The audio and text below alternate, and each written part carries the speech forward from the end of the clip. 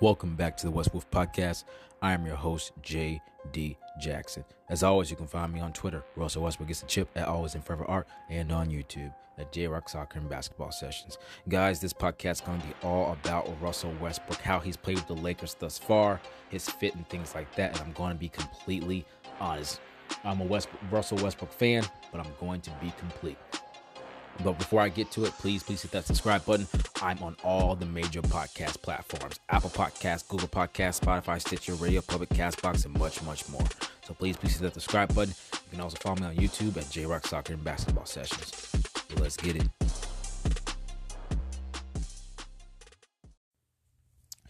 Guys, I am a big fan of the most polarizing player to me to ever play the game of basketball in the NBA.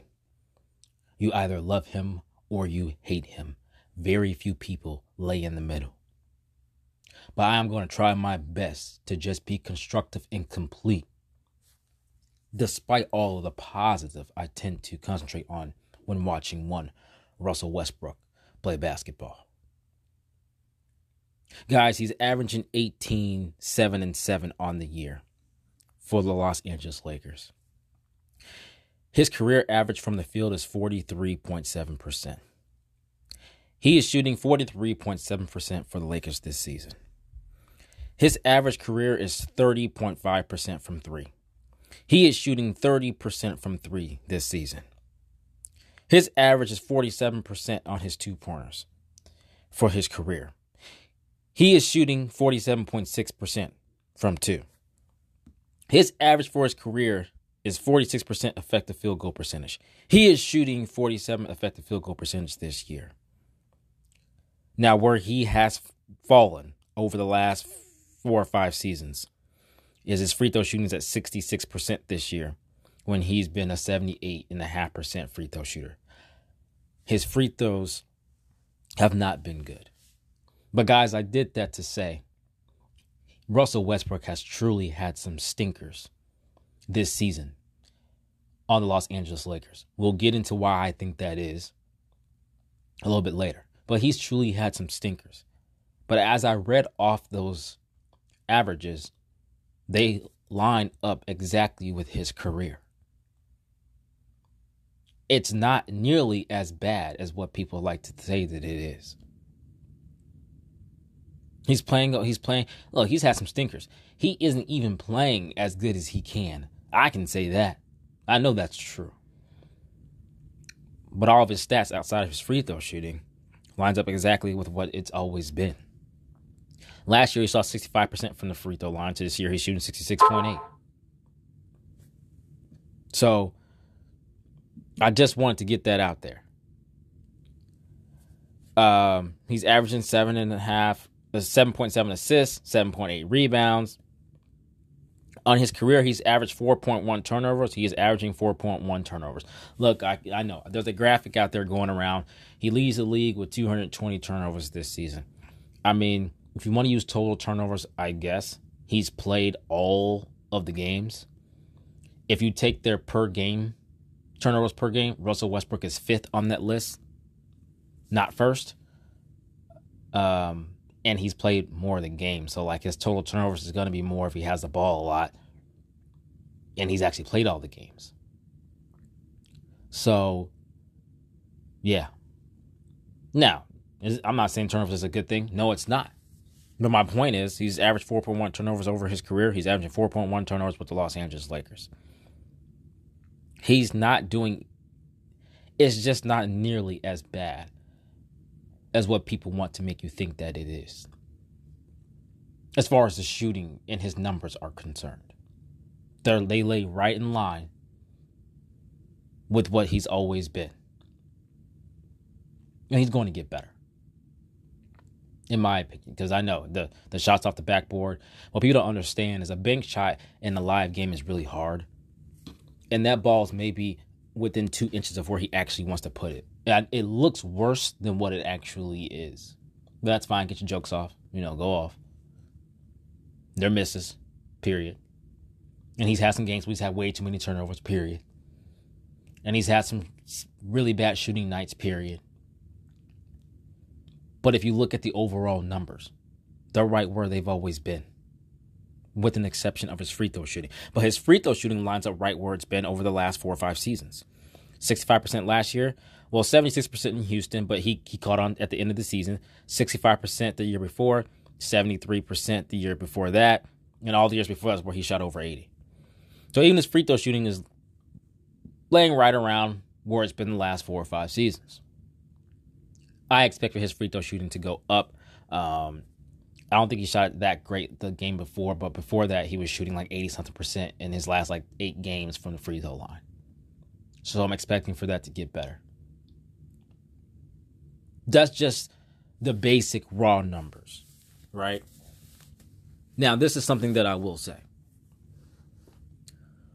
I believe that Russell Westbrook's defense has declined some. Look, the whole he doesn't play any defense is putrid. That's just a lie and an exaggeration.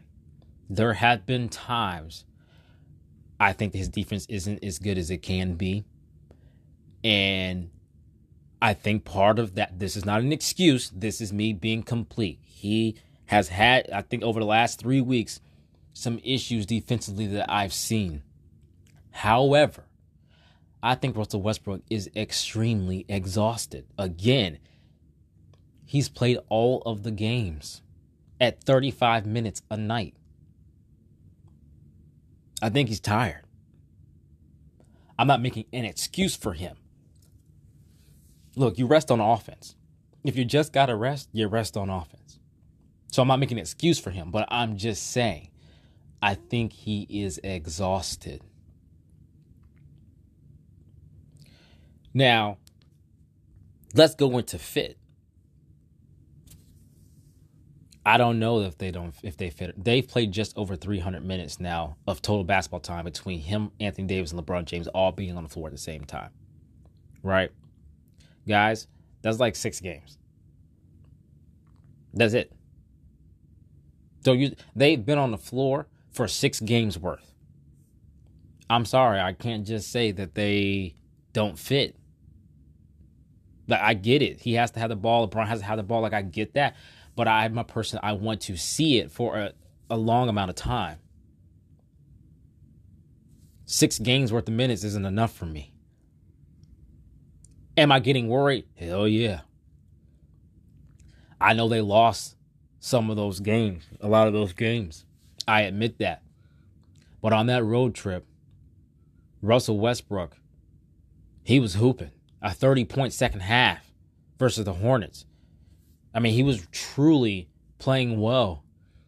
And then, obviously the head honcho comes back. It's his squad, LeBron James, top two, 3 all time. So, of course, he's getting the rock. He comes back and Russell Westbrook he's the one player that has to make the biggest adjustment when LeBron James is in the lineup. And I think people are missing that. He was due to stink in that game versus the Knicks. I'm not making an excuse. But you cannot name me another player who has to adjust and change the most when LeBron returns to the lineup than Russell Westbrook. I thought Russ dropped 31 the last time they played the New York Knicks. I thought Russ was going to just go off. And then we found out the day of the game, LeBron might return. My mindset completely switched. Because he has the biggest adjustment to make. It's one thing for LeBron to be playing 10 games with him and go to New York and drop 30. It's an entirely different for LeBron to miss 4 or 5 games. I forget how many it was. And then return on the game of the New York Knicks. It's just a large adjustment for Russell Westbrook to make. And I thought people missed that. Did he shoot bad? Hell yeah. He sure did. Did he turn the ball over? He sure did.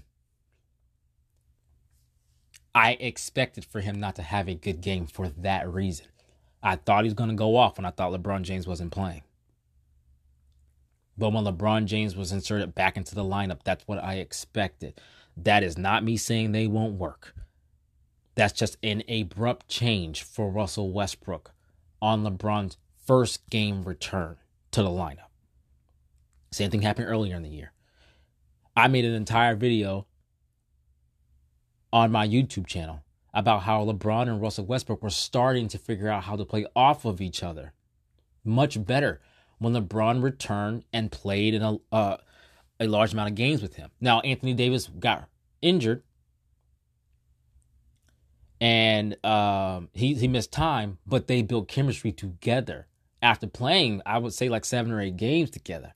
I made an entire video on them playing off of each other rather than my turn, your turn. But then here comes Anthony Davis back into the lineup.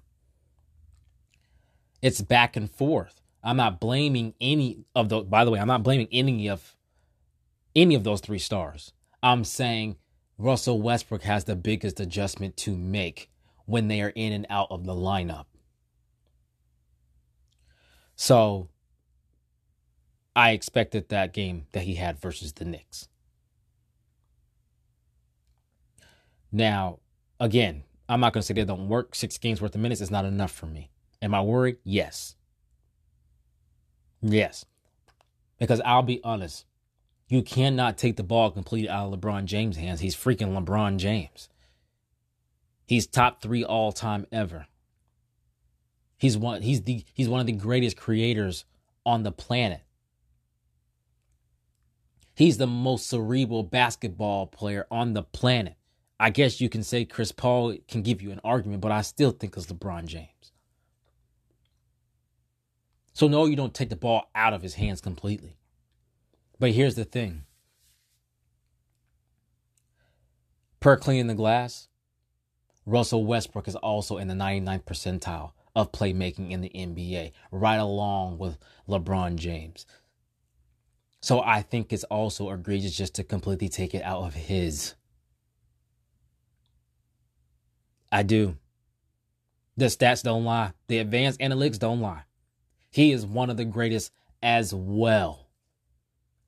So completely take it out of his hand and have him stand in a corner in the dunker spot for what? I'm not saying never do those things. Once again, I get it. But to completely take the ball out of his hands for the most part, it doesn't make sense because he's so good at creating for others. Now we'll move on into, well, JD, you say that, but he turns the ball over a lot when he has that chance. Guys, I'm sorry. Lineups matter. Again, this is not an excuse. What the hell he's supposed to do? What the hell is Russell Westbrook supposed to do out there with himself, Stanley Johnson, Avery Bradley, THT, and DJ? The hell are you supposed to do with that? That's the thing. Yeah, are they his turnovers? Yes. But my goodness, you can make it easier for him. And that's the problem with a lot of people. When a Russell Westbrook fan, or just a basketball fan, because I love basketball too, and I'm an X's and O's person, I'm a coach myself. If I am giving a way for you to maximize a player, that is not giving you an excuse for that player. It doesn't have to be one or the other. Me saying, okay, Russell Westbrook's turning the ball over. However, that lineup, what the hell he's supposed to do with that lineup other than turn the ball over or jack up a 3 or a jump shot? What is he supposed to do? Okay, so then I think they took out THT and had him out there with Avery Bradley, DJ, Reeves, Stanley, and himself. Okay, so like there's one shooter, Reeves. I guess. Guys, you got to put shooters around him. And it's got to be an athletic rim running big if you're going to play that. That's why it works with Anthony Davis. That's why it works if LeBron's playing the 5. DJ and Dwight, I'd rather Dwight than DJ, by the way. But it's just not the same, especially having him out there with THT or Avery Bradley, Stanley Johnson, or any combination of those players. Put him out there with Monk, Melo, and Reeves. If you go Monk, Melo, and Reeves, then Dwight, fine. Fair enough. Whatever. Are they going to be great offensively? Probably so. Are they going to be great defensively? Hell no. But they just have to make do for 5 or 6 minutes and score. They will score with Russell Westbrook, Malik Monk, Austin Reeves on the floor. That's 3 shooters. Melo, 4. And then put someone out there that can protect the rim. Play Dwight. Play AD. When LeBron James sits, you can have AD and Russ out there together. What's wrong with that? Surrounded by shooters. But no. Frank Vogel wants to play Russell Westbrook with the most non-shooters he possibly can. And then say, man, I don't know why you 1 of 10 and I don't know why you turned the ball over. Go sit over there and put in THT. I mean, that's fine. You won the game. It worked. Okay. But your job as a head coach is to maximize each player. You can't pay me to believe that you truly believe you're maximizing Russell Westbrook with some combination of DJ or Dwight and some combination of Stanley Johnson, Avery Bradley, and THT. You cannot convince me of that. There is no way. And even in those lineups, you can see me tweeting, begging, Russ, go to the rack. But my gosh, how? I get it. I be telling him go to the rack too. Go to the rack, how? Here's THT. Here's THT, Avery Bradley, and DJ. Go figure it out. That's big. No sets. No spacing. Nothing. Fine. You want to bitch him for playing poorly? Fine. That's whatever. You the coach. But my goodness, can you try to maximize his value? At least a little bit? You just can't pay me to believe you think that lineup is going to work. Lakers fans who are listening to this podcast, if you are, tell me if you believe that lineup will work. No one's going to say that. But that's what he throws out there. That's what Vogel throws out there. Russell Westbrook has to be better. He's got to stop turning the ball over. He's got to be locked in on defense. But that goes for everyone's got to be locked in on defense. And that's the thing is, at least I can sit here and say, over the last 3 weeks, I have noticed some decline on the defensive end. Not like his ability. But everyone's acting like this defense is just Russell Westbrook's fault. The defense be putrid with Russell Westbrook on the bench. Quit playing. It's just bad, period. When you have Avery Bradley, THT, and Monk out there with anyone, even with Russ sitting, they're entirely too small. Ariza isn't the same. And sometimes I think that people are mistaken by Anthony Davis being able to erase mistakes, that they think that's a good defensive possession. No, most of the time it is a putrid defensive possession. AD just cleans it up. So when Russ is on the bench and AD's on the floor and they're running and gunning with shooters and AD's throwing crap in the stands, those aren't good defensive possessions. It's great defensive effort on the part of Anthony Davis. And even when Russ is in the lineup and that happens, I'm saying it all is the same. LeBron James too. He just blocks shots and erases stuff too. That doesn't mean it's a good defensive possession. That means it was great individual effort by one player. That's great on the part of that player. But that doesn't mean it's a good defensive possession.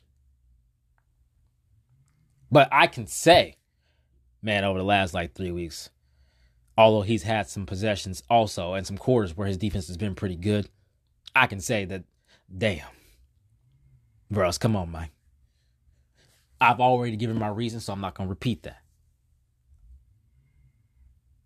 Russell Westbrook is still elite. You don't drop 30 in a half. You don't drop 30 in a half and use trash. Y'all can miss me with that. You don't drop 30 and a half and use wash. You can miss me with that. He need to make his damn layups, for sure. He need to make his damn dunks, for sure. Those missed dunks, hey, I ain't making no excuses. Need to hit those.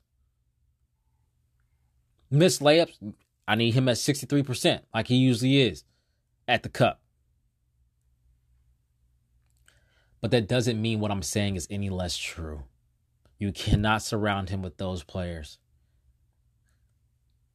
And guys, the last segment I want to say is it makes no sense to me for fans to almost want a failure on their squad, almost want one of their players to fail. Encourage them, cheer for him. I think that he's also mentally exhausted. And I think fans don't realize it's on large part because of fans.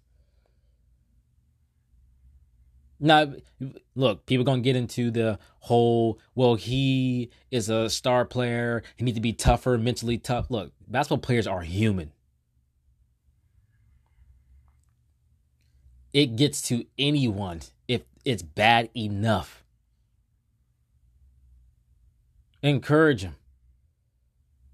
Let's want him to succeed, not fail. And let's see how he does from there. Get behind Russell Westbrook. Because a Russell Westbrook better is only going to make the Lakers better. Unless, barring a trade that I do not foresee happening, this team is going to go as far as the big three takes them. Which means Russell Westbrook is a 35-minute-a-night player. The Lakers are not going to win a championship. Russell Westbrook is not going to win a championship if the three of them are not maximized. That's the truth. Because you still got to go up against, look, you still got to go up against the Suns and Chris Paul. You still got to go up against Steph Curry and Klay Thompson. You got to go against those teams. Utah Jazz. You got to go up against those teams. You need all of them to be successful. We need all of them to be at their best. You do not win a championship by minimizing one of your best three players and maximizing the other two. You win by maximizing all three. That's what you do. Stop with the booze. Stop with the slander. Stop with the negative clips. Encourage him. Look at the positives. Think about what he can do, maximize as far as the positive things he brings to the Los Angeles Lakers. He's trying as hard as he can, guys. I can promise you that. It's not for lack of trying. But he's exhausted mentally. He's exhausted physically. And you're beating him while he's down. Basketball players aren't robots. They're people. Thank you guys so much for listening to the Westbrook podcast. I really, really appreciate it. Guys, I will be going back to doing a podcast after every single game within 24 hours. Look, I know I tried other platforms, but things got really ugly with the comments and hate mail and stuff like that. So there was less of that doing it just the podcast way on Anchor. So that's what I'll be doing from now on. I'll go back to that. So I appreciate you guys listening so much. Remember, please hit that subscribe button. I'm on all the major podcast platforms. Apple Podcasts, Google Podcasts, Spotify, Stitcher, Radio Public, Castbox, and much, much more. So please hit that subscribe button. Also, go follow me on YouTube, J-Rock Soccer and Basketball Sessions. I really appreciate it. Guys, I will see you after Tuesday's game versus the Milwaukee Bucks. Really looking forward to that. Hopefully, Russell Westbrook has a bounce-back game and 360 can get on track. And as always, until next time.